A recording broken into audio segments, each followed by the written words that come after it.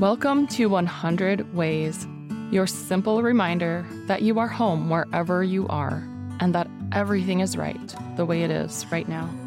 I'm your host, Laura Christine, fellow explorer of consciousness and this amazing, beautiful world. Let's get curious, dive into the duh, and find out what's here for us today. This is the episode where Sam and I round out our conversation and we do revisit the hope is a mistake aspect of our conversation. And we talk about how fear is actually necessary in order to get to freedom.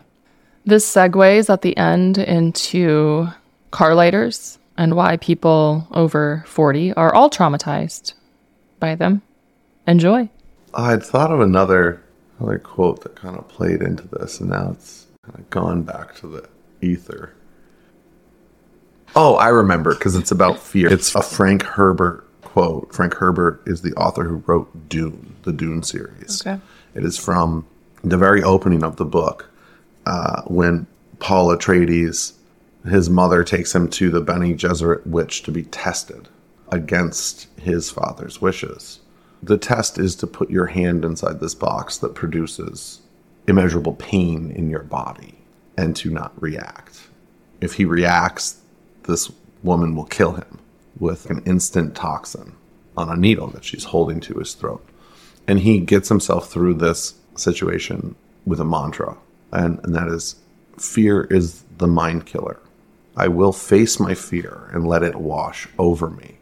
And when it has passed, nothing will remain, only me.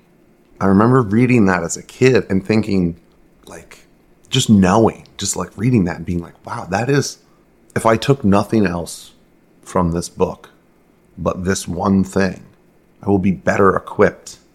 And I have not lived my life without fear, Who has?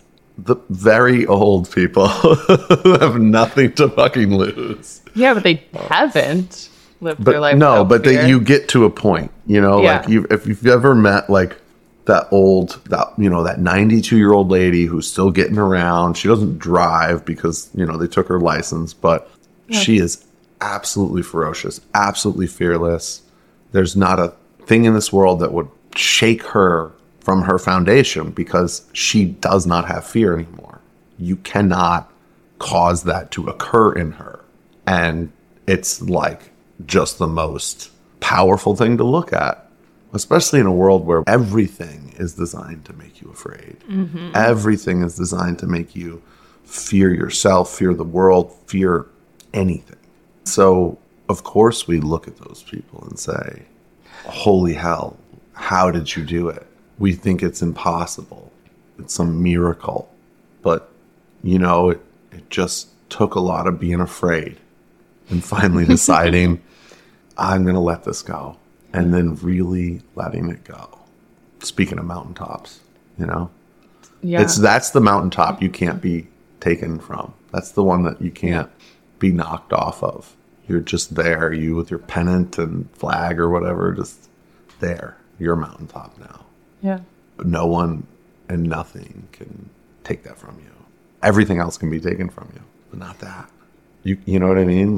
You can't. Yeah, because you got to the place, how you started this was with that quote where you got to the place where you said, you go through, and when this passes or when this is done or when I'm through it, it's just me. Only I remain, right? So if you get to that place where you realize that and this is the interesting thing, you realize it's just me, but you realize me is actually everything. I don't exist. There is no I to exist. Yes. Yeah. The constant permutation of reality trying to understand itself. We are that. That's what life is. Reality trying to understand itself.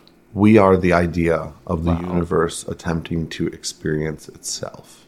And through us, through life, through that chaos, that's the truth. That's it. It's all there. I don't even know what it is. And I just know that it's there. Just beyond the veil of fear. That's it. That's it. Hope is a mistake. It's a product of fear. And fear, interestingly, once you're through it, it's like you have to go through the fear to get to freedom. Right. So you have to experience fear in order to experience freedom. You also have to experience hope to know that it's a mistake. Yeah. You know what I mean? Yeah, pretty much we all learn the hard way. Quote unquote, the hard way is The Tom Hardy way. Is touching the hot thing. Right. You can be told all you want when you're a kid that that's hot, don't touch it, it will burn you. You have no idea what that means until you touch it and it's hot and it burns you. Oh, yeah. That's how you learn. What's the glowing mean? Like, it's pretty. Like, or I just think of how many, at least of our generation, certainly not the younger generations, but our generation and older, how many of us have this, the experience of doing that with the car cigarette lighter. Because of the tactile pleasure of pushing this thing in, and then when it's ready, whatever that means, it goes and pops out, and then you're like, ooh, just burn yourself, start screaming. Yeah. Drop the lighter on the car seat, burn the car seat. That used to happen, kids.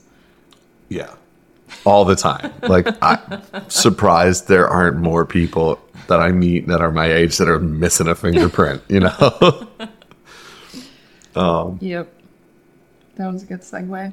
On the next episode, car lighters and how they affected us in our youth. This has been another episode of Hope is a Mistake with Sam. I actually think I'm going to capitalize on that. So thank you, Sam.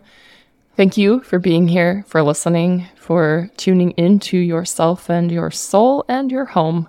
This has actually been another episode of 100 Ways with Laura Christine. It doesn't matter. Nothing matters. Enjoy your day, all right? Until next time, we are sending all the love and then some more. Reciprocate if you want at buymeacoffee.com/100ways. I'll talk to you tomorrow. Thank you for being here. I would love to hear from you. Go to laurachristine.us to let me know your thoughts on this. And remember, as Rumi said, there are hundreds of ways to kneel and kiss the ground. Also, you can't fuck it up. I said that.